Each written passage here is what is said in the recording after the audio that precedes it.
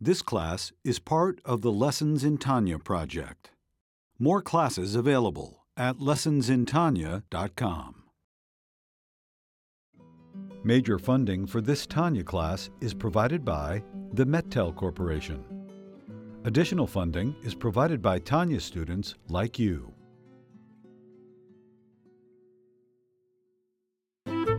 Lessons in Tanya. The Tanya of Rabbi Schneur Zalman of Liadi, taught by Rabbi Ben Zion Krasniansky. Tanya's text elucidated by Rabbi Yosef Weinberg.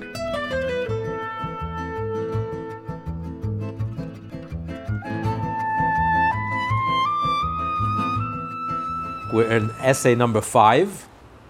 These are the fifth part of the Tanya. There are 9 essays.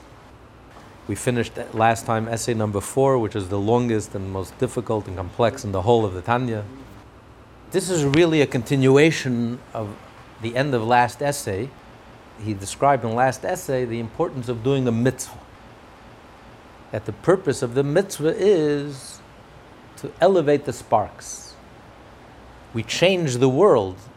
We refine the world. We make the world a better place through studying the Torah, doing the mitzvah. And not only doing the mitzvah, but studying the mitzvah, studying all the laws, all the details of all the laws of the mitzvah. And it's not only when we do an active mitzvah, we're engaging in the world and we're elevating the world, or we're studying the laws regarding those commandments, which are dues, but even when we're studying the laws of the prohibitions, what not to do. How are we elevating the world by not doing the mitzvah? By not doing anything. We're not engaging in the world. We're stepping away. We're not engaging in this activity. The Torah says it's prohibited. We don't do it. So how are you making the world a better place by not? So firstly, it says if a person is tempted to sin and he doesn't sin, he withholds, stops himself from sinning, disciplines himself and doesn't sin, it's as if he did a mitzvah. And you can't do the mitzvah unless you study, unless you learn and know all the laws clearly and all its details. So by studying the halacha, studying all the laws, you know what not to do. And therefore, it's as if you've done it. You know, say a thief that doesn't have the opportunity to steal thinks that he's honest. But when the Torah says don't steal, it means a person is tempted to steal, has the opportunity to steal, and thinks he can get away with it. But the Torah says don't, Hashem says no, and because Hashem says no, he restrains himself and doesn't.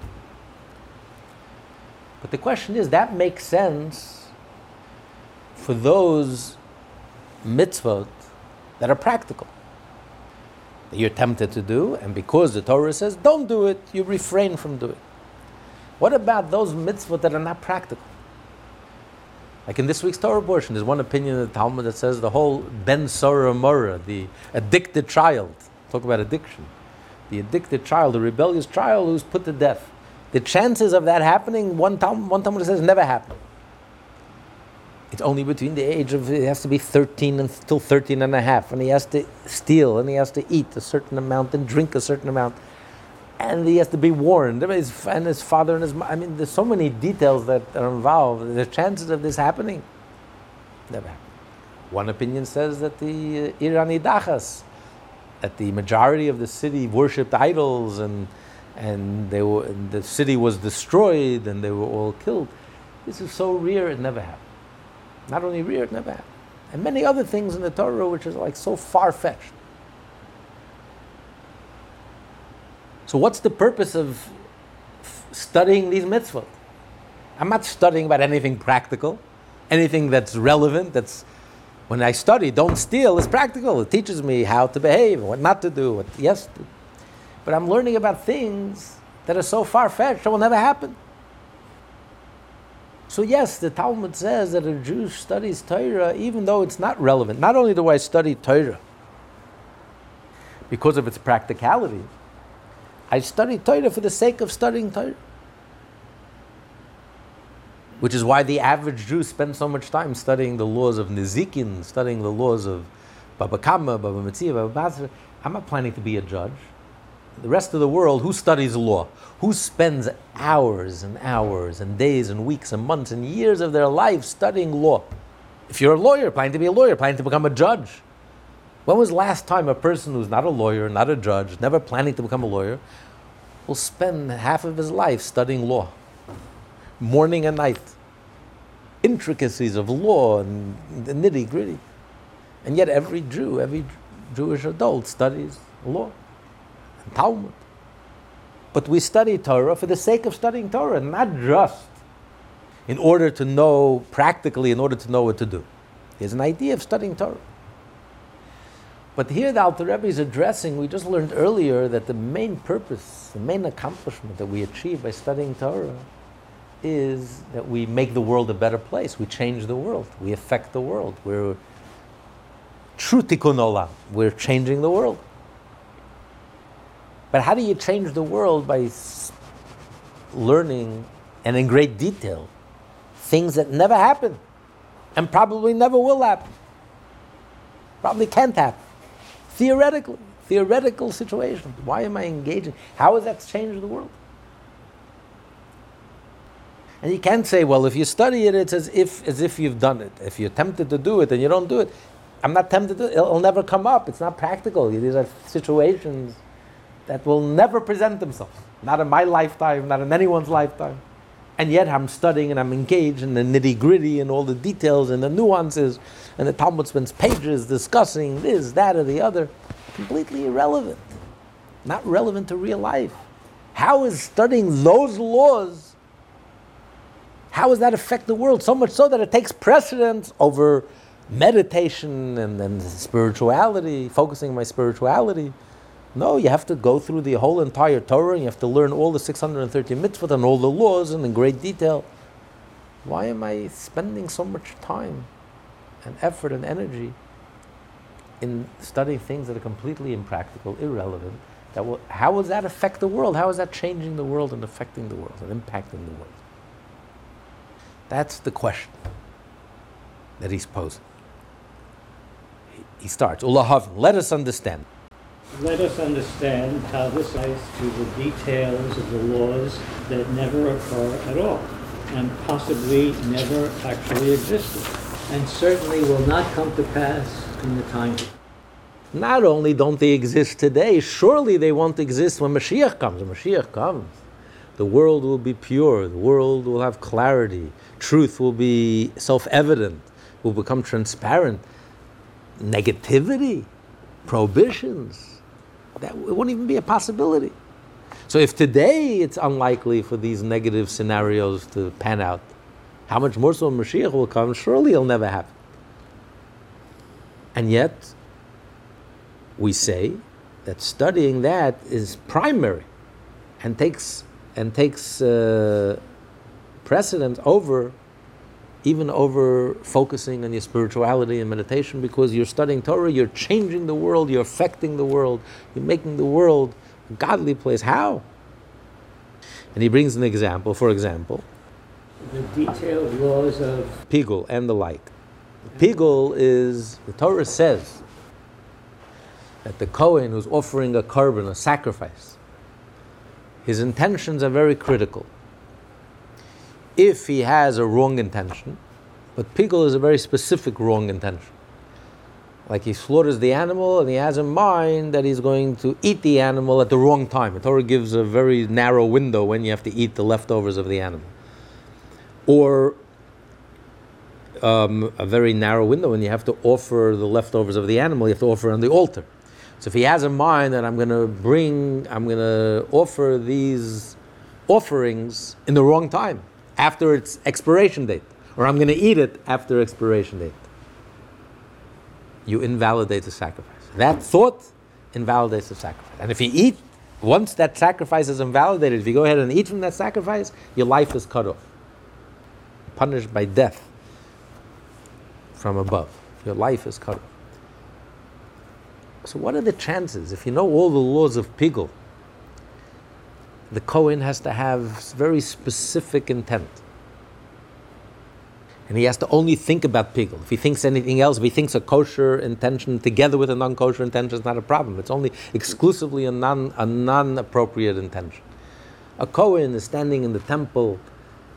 He's a spiritual leader. He's there to offer a sacrifice. What are the chances of him? He's going to have a wrong intention. It's very far-fetched. To meet all the requirements for it to be considered pigul is a very, very far-fetched scenario.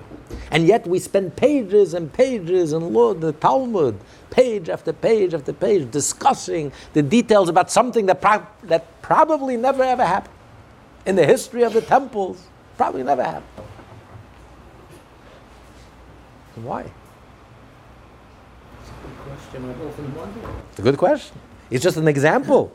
There are many, it's just an example of many, many things in the Torah that it seems so far-fetched. And how do you say that by studying these laws, I'm improving the world, I'm changing the world? How? So that's the question.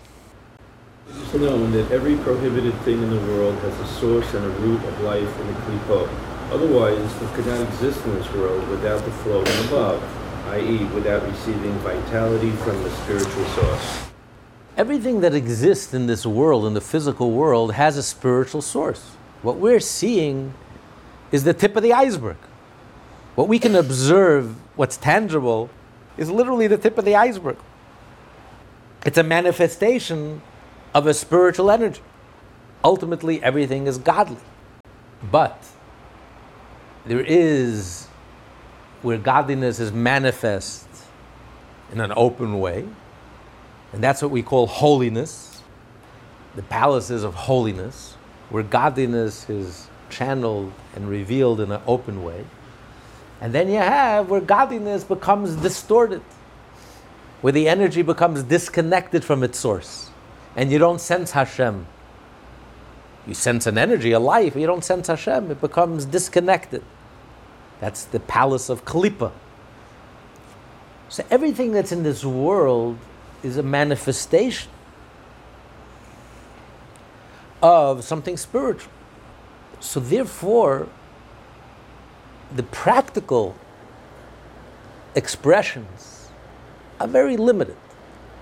But there are many more possible scenarios which may never come to be practically. But it's a possibility. It's a scenario. Where does this possibility even come from? The thought of this possibility, the idea, the concept that there is a possibility for this to happen, even though practically it never happened, it never will happen. But even the possibility of this happening has a source. It doesn't just come from nowhere. Nothing in this world comes from nowhere. So the possibility of this scenario happening comes from the source of Klippa, the negative source, the negative energy. So even though it's not manifest practically, it'll never happen practically, it never happened, never will happen, but it doesn't matter. There is an energy, a negative energy, which is the source of all these different possible scenarios, prohibitions that the Torah discusses in great detail. If this and this happens, and this may happen, and this, even though practically it never happened, and it probably never happened, the chances of it happening are so limited, next to zero, are nil. But the idea that it could happen, and there is a possibility for it to happen, that idea comes from the Klippa, comes from the palace of the Klippa, the energy of the Klippa, of the shell, of the negative energy. So basically, when a Jew studies Torah, even when you study those parts of the Torah that are not relevant, not practical, you are clarifying the Klippa, the source of all the negativity in this world. All the negativity in the world has a source, a spiritual source, an energy, a force, a life force. A life force for negativity. Just like we have positive angels, you have the opposite. You have negative angels, which are powerhouses, which are sources of power and energy. That's one of the reasons why the Torah speaks so much. The non-Jews would worship demons and offer sacrifices to demons. They were trying to tap in to those dark energies, those dark forces, those negative energies. which transcend the physical world. They were tapping into these reservoirs, and they felt these empowered by these spiritual powers, negative energy. And that's why the Torah discusses magic and other things. They were, in those days, they were able to tap into those negative energies. Idolatry, tapping into all these negative forces. So here, when the Jew studies Torah and you're studying the laws that are not practical, you're addressing the source. What you're addressing is the source where all negativity comes from, at the root, in the spiritual realm. And by studying Torah and clarifying, bringing clarity, this is kosher, this is not kosher, this is good, this is not good, this is truth, this is false, this is good, this is evil, obligated, not obligated, guilty, not guilty, pure, impure. Making all these distinctions and clarifying, you are changing and clarifying and affecting and fixing the negativity at the root and at the source. That's the power of your Torah. So we are addressing the negativity. We're addressing the source of negativity, which has a direct impact on this world. Because when we fix it in the source, it will trickle down and will affect that the negative energy in this world, it diminishes the negative energy in this world. So it's true what we say, that when we study Torah, we are fixing the world and we're amending the world.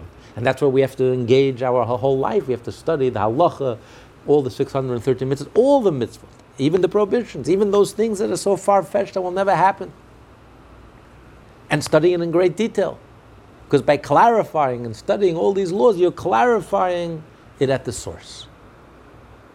You're affecting change. You're accomplishing something tremendous. Even one who crinkles his hair and the like receives his life force at the moment from the spiritual change of the Klipot, as explained in the Zohar. As it's mentioned even in the Talmud, that Yosef HaTzadik, he was gorgeous, he was handsome. The women in Egypt were wild over him. Potiphar's wife wanted to sleep with him. And he was vain. He made up his hair. Yosef knew he was very handsome, and he combed his hair, made up his hair. What's wrong with combing your hair and making your hair, looking in the mirror and making sure that you look great? Vanity. There's no prohibition. It doesn't say anywhere in the Torah you're not allowed to comb your hair or look in the mirror.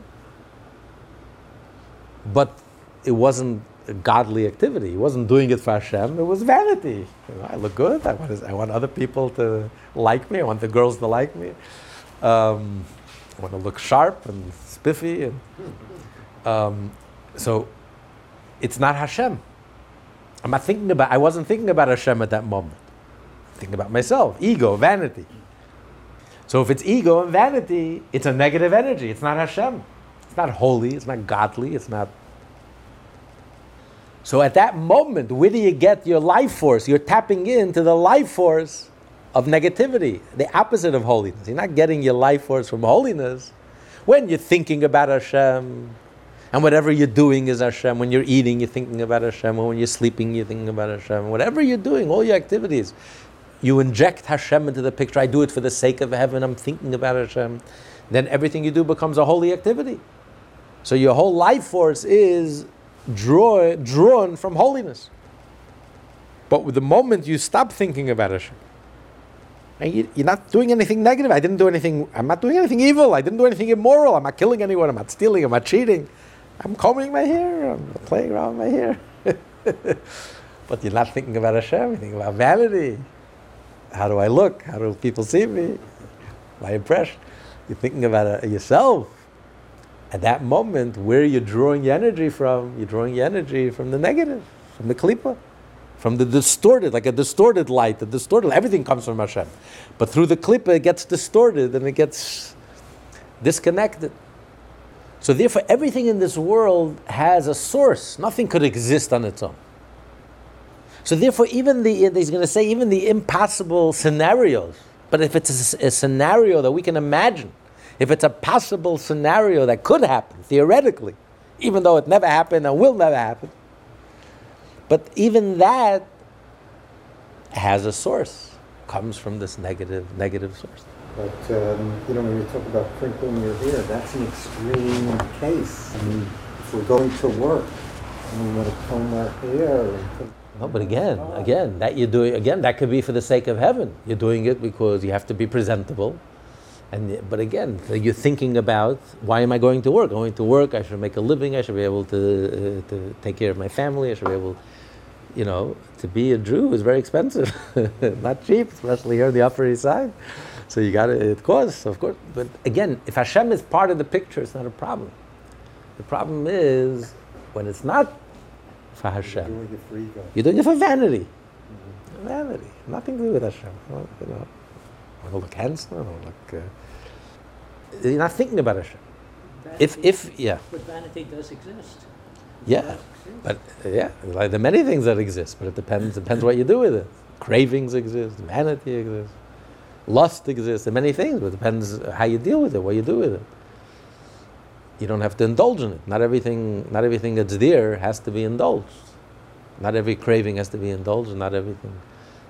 But if you inject Hashem in the picture, it's not a problem. The problem is when it becomes self-serving, egotistical. So Hashem is out of the picture, then it becomes a negative energy. Therefore, even the particular prohibitions that never became practical issues in this physical world, still the roots of their life force do actually exist in the spiritual chambers of the Klippa. Even the particular instances that possibly never did and never will actually occur, for example, errors and unwitting misdeeds, like when tithing, erroneously calling the ninth sheep the 10th. It's a very interesting halacha. The laws of tithing the animals, which the rabbis say we don't do today, unlike the firstborn animal is automatically holy. And you have to give it to the Kohen. So even today, it's born holy. The tithing of the animals doesn't become holy until you tithe, until you, the owner, takes an action. What's the action that you take? You enter all your animals into the barn, and then you call them out one by one, and you count. 1, 2, 3, 4, 5, 6, 7, 8, 9. When the 10th animal goes out, or they go out in pairs, when the 10th pair goes out, you mark them with a red string. They're red, they're holy, and you have to offer them as a sacrifice in the temple. What if, by mistake, they say by mistake, you call the 9th animal, you call the 10th animal.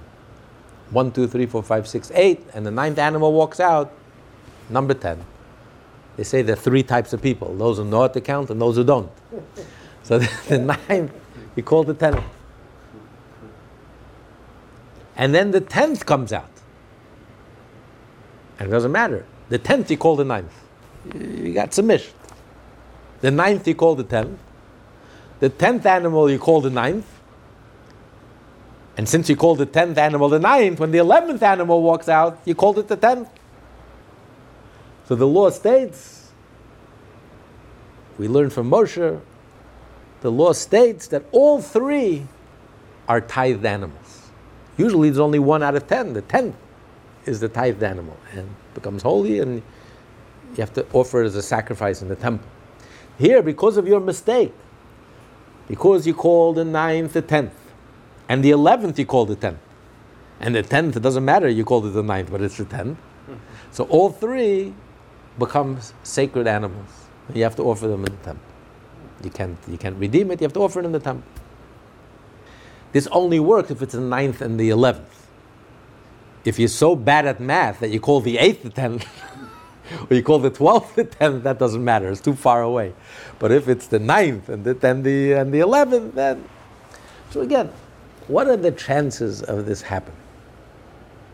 I mean, who in his right mind is calling the 9th the 10th, the 10th the 9th, and the 11th the 10th, all together at the same time? This is one scenario. The 9th animal walks out, you call it the 10th, and you mark it. The 10th animal walks out, you call it the 9th. And then the 11th animal walks out and you call it the 10th. It probably maybe never happened, it probably never will happen. Even the biggest dunce probably won't make such a mistake. And yet we're studying this halacha. It's halacha, and we're studying it. It's the Gemara and the halacha. What am I studying? What am I spending my time studying? Things that are so far-fetched, will never happen, could never happen. I mean, what's the point? What am I accomplishing? What am I doing? And here, the problem is another problem. Here we have a much deeper problem than the one we discussed till now. Because here the Alter Rebbe is going to say, all the other things, the prohibitions that we said never happened and could never happen, are far-fetched, are just hypothetical scenarios. There we said that the source comes from the klipa, from the negative. There is a spiritual source, and at the source, all these scenarios exist, even though practically it never can happen, because it's too narrow for it to happen. The possibilities, but theoretically it could happen. So it comes from a negative source, and therefore we have to study Torah to fix that negativity, to address it at the source and to fix that negativity, to clarify and to reject and to clarify what's right, what's wrong. But in this case, you can't say that. Because in the case of the tithing, the 9th and the 10th and the 11th, this law only works if it's a mistake. It's a mistake. It's not intentional. It was a mistake. His mind is not thinking. The 9th becomes the 10th, and the 10th becomes the 9th, and the 11th becomes the 10th. He just counted the 10th. He just counted the 10th once already. He already had the 10th, and now he has a third 10th. I mean, this is so confused and discombobulated. Obviously, it's a mistake. If he does it intentionally, it's meaningless. If a person intentionally calls the 9th the 10th, it's meaningless. The law is only operative if it was a mistake. An innocent mistake. So how can you call it negative? What's negative? It was a mistake. Yes, we have the idea that all mitzvot, if you do a sin unintentionally, you have to bring a sacrifice. So mistakes are negative. You have to bring an atonement. But there, you have the possibility of doing the sin intentionally.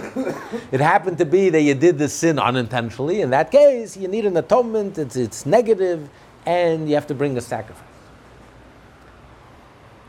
But in this case, there's no scenario of intentionality. If it's intentional, this law doesn't work. This law only applies when and if it's unintentional. And when and if it's unintentional, how can you call it evil, negative? It's a mistake. You can call him a dunce, you can call him any word in the book, but not evil or negative. So the question remains, in this case, what possible positive outcome can come from learning these laws? How am I fixing this world? You can't tell me I'm fixing it at the root, at the source of negativity, the spiritual source of negativity. There's no spiritual source for this negativity. There's nothing wrong. It's a mistake. That's what he's going to address now. Kind of eventuality that cannot be deliberate and thereby cause a klipa to light upon it, possibly in these circumstances, does not exist in the chambers of klipa. How then does it possess a source and root in the klipa? That's his question. So what am I accomplishing by learning these type of laws? Alter Rebbe says possibly. He doesn't say definitely, even though it sounds definite. Why does he say possibly? So Tzedek explains, he's going to explain, we're going to read in a moment, because there is a difference between unintentional sin and an accident, right? In legal law, you have premeditated murder, you have unintentional murder, it was an accident. Negligence. But negligence is not an accident. Negligence is not the same as accidental. Negligence is I'm driving and I hit someone. Accidental is I'm driving and someone runs out in the street in front of me. I'm not negligent. I can't protect myself from that. If a madman wants to commit suicide and he runs in front of my car, that's not negligence, it's an accident. It's not something I can anticipate. But if you run someone over, you were negligent. You didn't do it intentionally, it was a mistake. But if you were more careful, it wouldn't have happened. So there's a clear distinction between an accident, If someone does an accident, he doesn't have to bring a sacrifice. It's not unintentional. It's not my fault. I had nothing to do with it. But unintentional negligence is not, you're not exactly guilt-free. You're not totally guilt-free. Well, negligence implies a contribution to what happened. Exactly. You're not totally guilt-free. When a person does a sin unintentionally, there's something wrong with the person. Because if you were alert, if you were sharp, if you were on the ball, if you really were careful, if you really cared enough about it, it wouldn't have happened.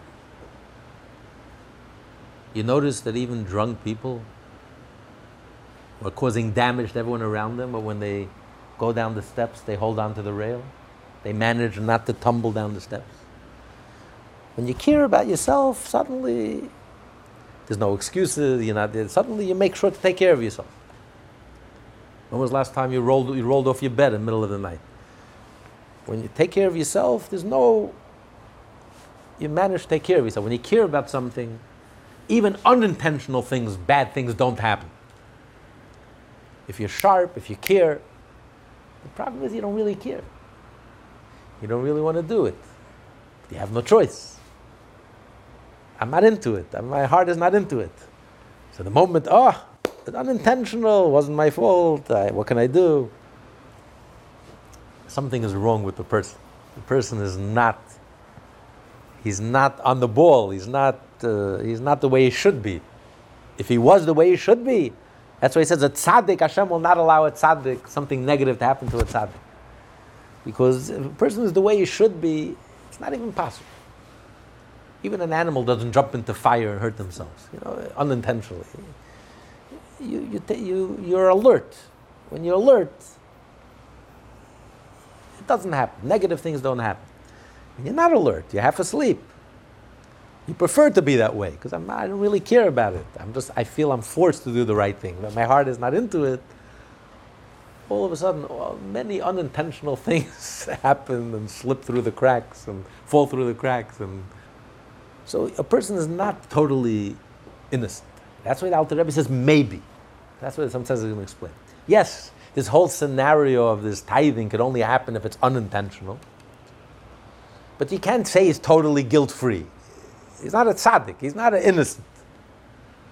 So therefore, you could say that he's gaining. At that moment, he's getting energy not from klipa, the totally negative energy, but he's getting his energy from klipat noga, which is like not here and not there, pariv, like in between. Not kosher, not milchik, not fleishik, not kosher, not kosher. It's not a mitzvah, it's not a sin. It's somewhere like a twilight zone, somewhere in between.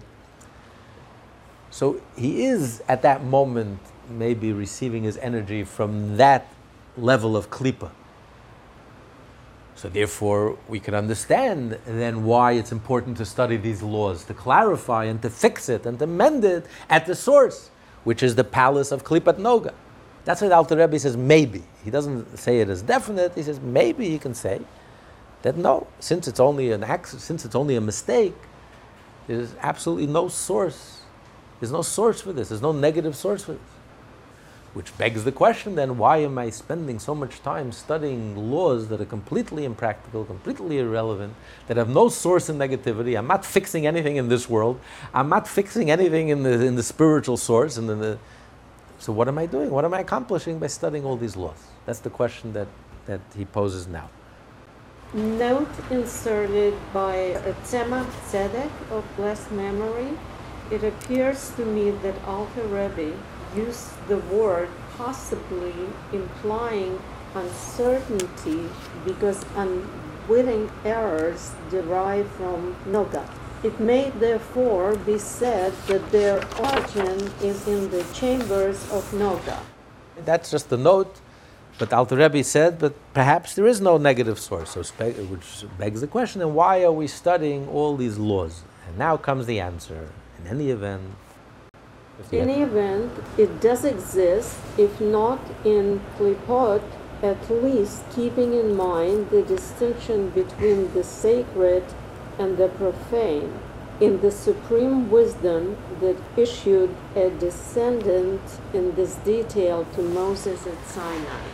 So he says every single law, every single detail in the Torah, all these laws and these intricacies and the way it's spelled out, and hundreds and thousands of details and nuances, this scenario, that scenario, the other scenario.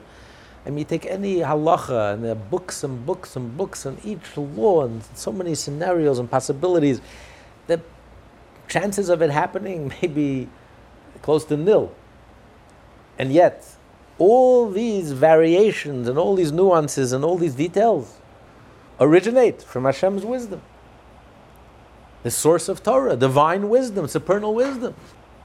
Hashem thought of all these different possibilities. That's the Torah. In studying law, cases of things that actually happened. We don't ever study cases that never happened. That is the difference. Correct. Because when we are studying Torah, we are studying first and foremost, and this is why this is so primary to us, we're studying first and foremost the divine mind. And that's why Hashem gave us many mitzvot that are not practical and not relevant, to remind us that the primary studying of Torah is not only to know what to do because of its practical relevance.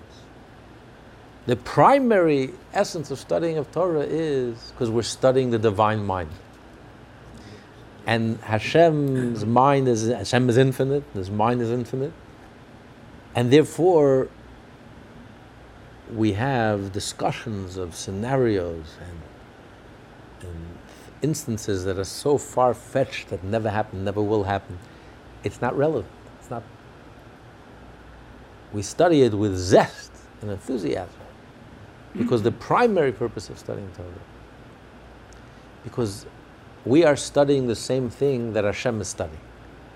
Hashem is studying Torah. This is His mind.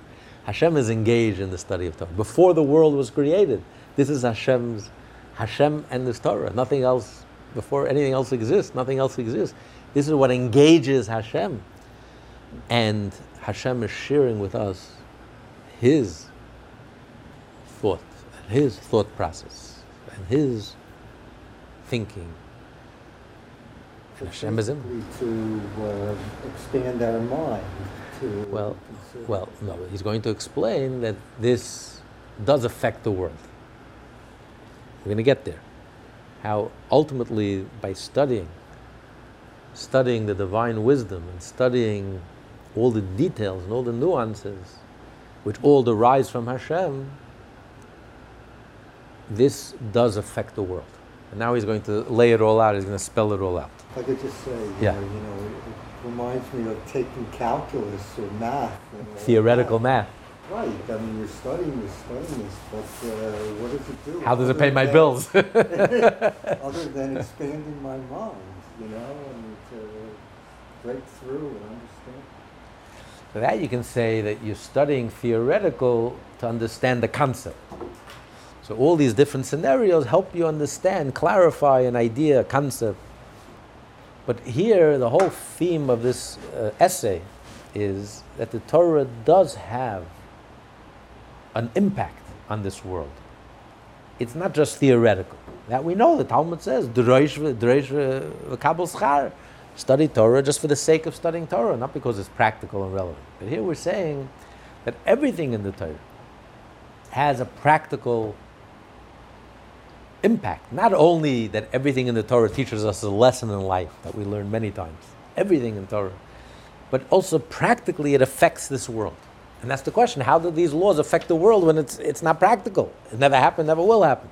That's what he's going to explain. So he's starting out here because we're studying the wisdom, and then he's going to lead how that impacts the world and that affects the world.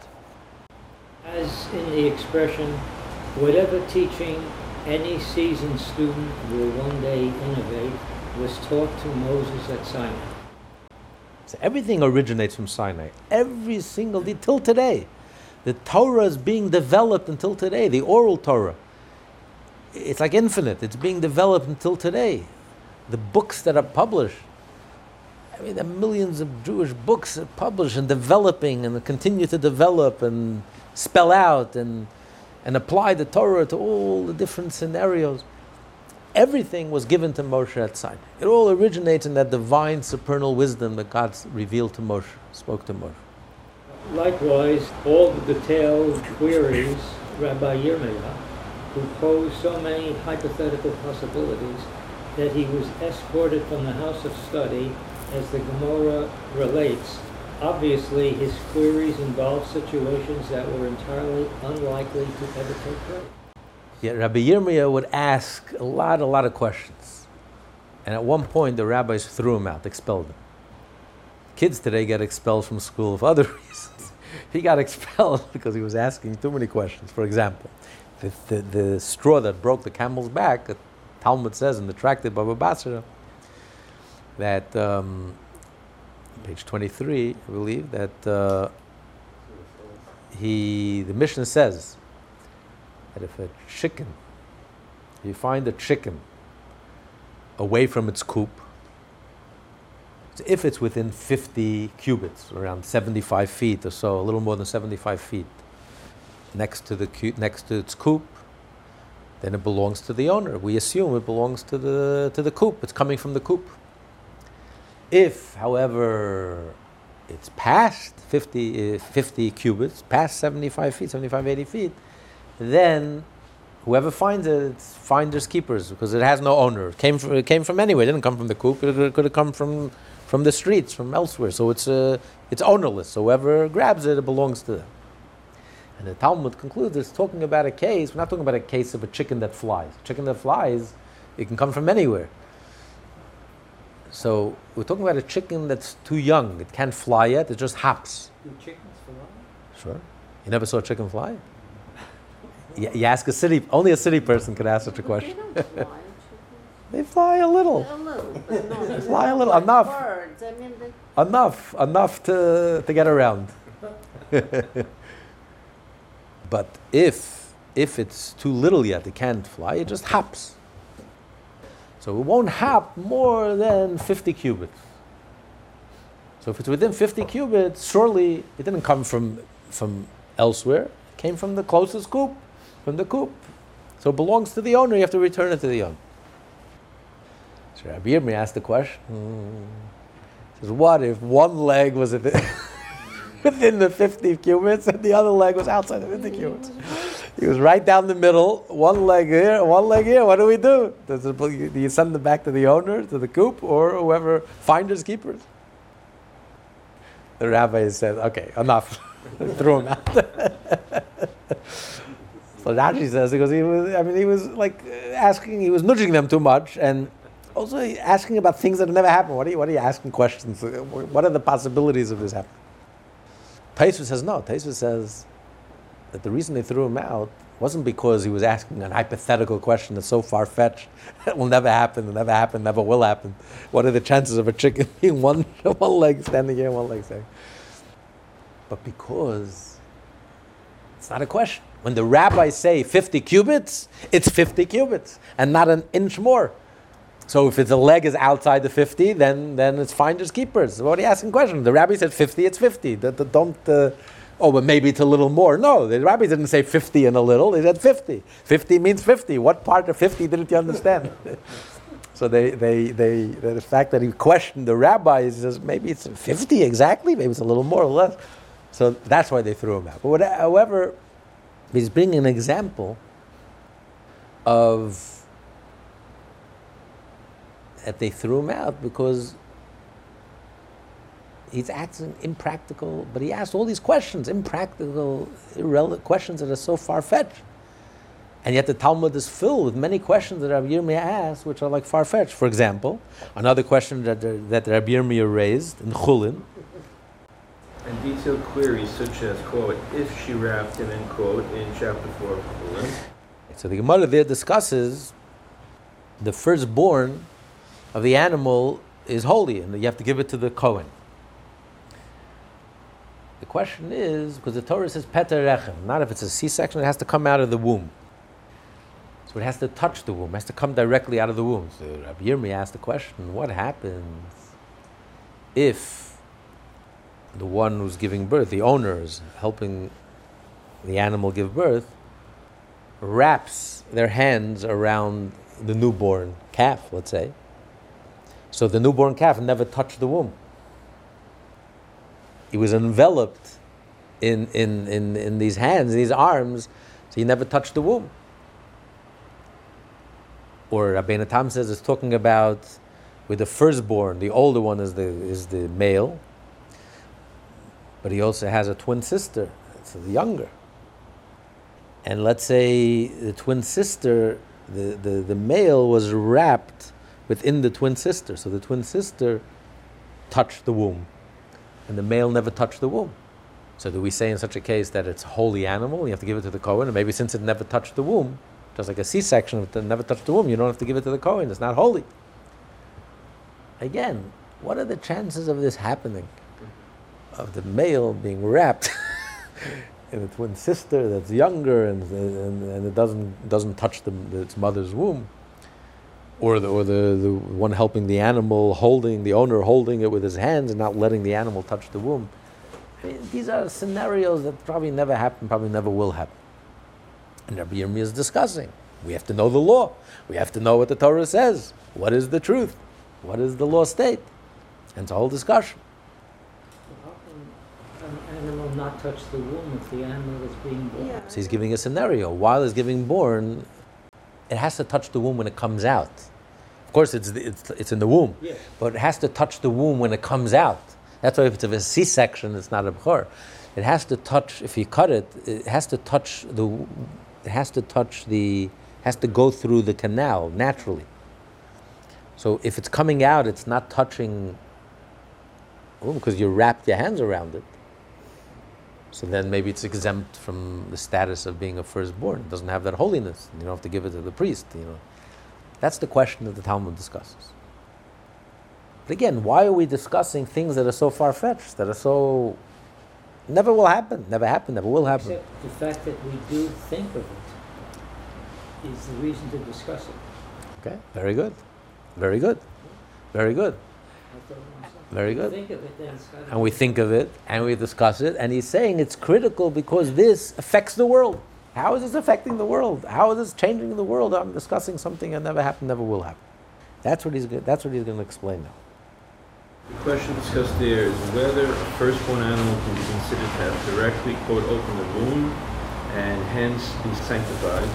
In either of two hypothetical cases, according to Rashi, it is a question of what happens if a person assisted in the birth entirely wraps up the animal as it's born. According to Rabbeinu Tam, the question involves a multiple birth, with a cow being born together with the firstborn bull, and wrapping itself completely around it, something extremely unlikely to ever occur. Nonetheless, all these detailed queries were given to Moses at Sinai. For the extension of the supreme wisdom that is vested in the laws of the Torah is infinite. So this is the crux. This is what he's saying.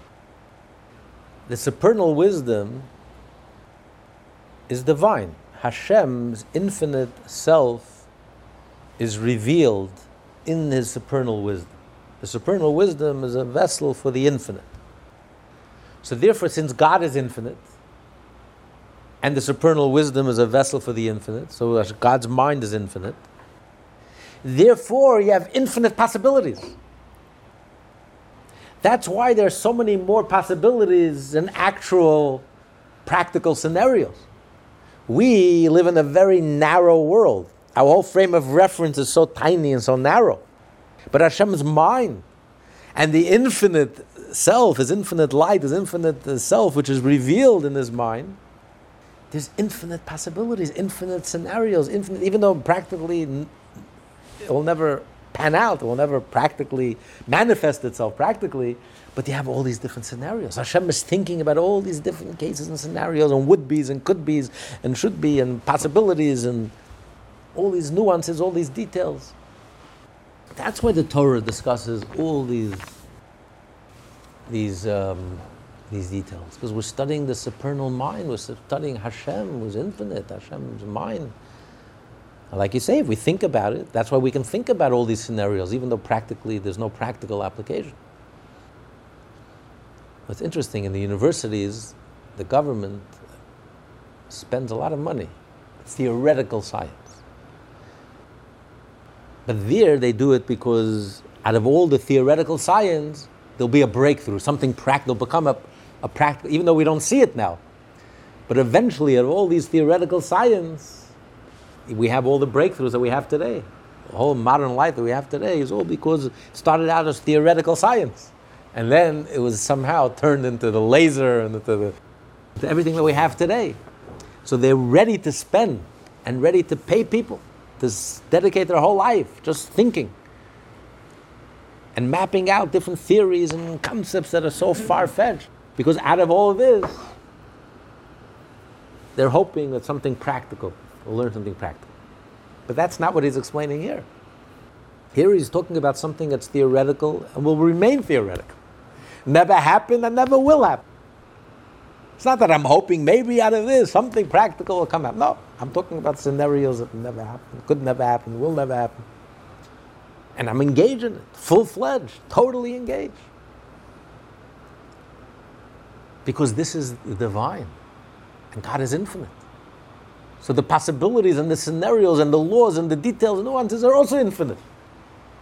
There's no limit. There's so many different possibilities, this way, that way, the other way. And it's all relevant and impactful. That we're going to get to, how it's impactful. Every particular of the law is a date drawn from the supreme wisdom which founded the daughter and is clothed in it. Chachma, the father, founded Malchut, the daughter. Malchut is the mouth, which we call the oral Torah. Chachma then is clothed in the laws of the oral Torah, as they are to be found in their source in Malchut of Exodus. So Chachma, the wisdom, the supernal wisdom, where does the supernal wisdom express itself? Where is it found? The father gives birth to the daughter. We know there's a special daughter-father relationship. The father gives birth to the daughter. Chachma expresses itself in Malchut. Just like you have like the light of the sun, right? When the light of the sun travels through space, space is dark. Why is space dark? What happened to the light? It's only when the light hits this world that suddenly you see the light. Bounces off this world, and there's an atmosphere, and suddenly you see the effect of the light. Otherwise the light is silent. You don't see its effect. So Chachma has to reach all the way to Malchus. When Chachma reaches Malchus, which is the end, like the earth, which is the oral Torah, and in the halacha, and in the discussion of the halacha, now the wisdom, the supernal wisdom, and an infinite brilliance, and an infinite, now I see the light. Now it comes out. It's the daughter that brings out the father. I see the father, the connection, that the beginning and the end are connected. So from Chachma, and only in the oral Torah, there you see the infinity. Hashem's infinite, how the Torah is infinite, how God's mind is infinite. That you think of all these different scenarios and all these different possibilities that are infinite. Although it will never manifest itself practically. But this is where you see the Chachma, this is where the Chachma shines, this is where the Chachma sparkles. This is where you see the Chachma emerge in the daughter, in the oral Torah. And from Malchut, the Chachma is drawn and invested in Bria, Yetzirah, and Asiyah. And from the oral Torah comes down to different worlds, which is the Talmud, and the Mishnah, and the written Torah, and Allah. Okay. So now, the next part, he's going to explain now how studying the infinite wisdom, and studying all these infinite possibilities and scenarios, how it practically impacts, changes the world, clarifies this world, makes this world a better place.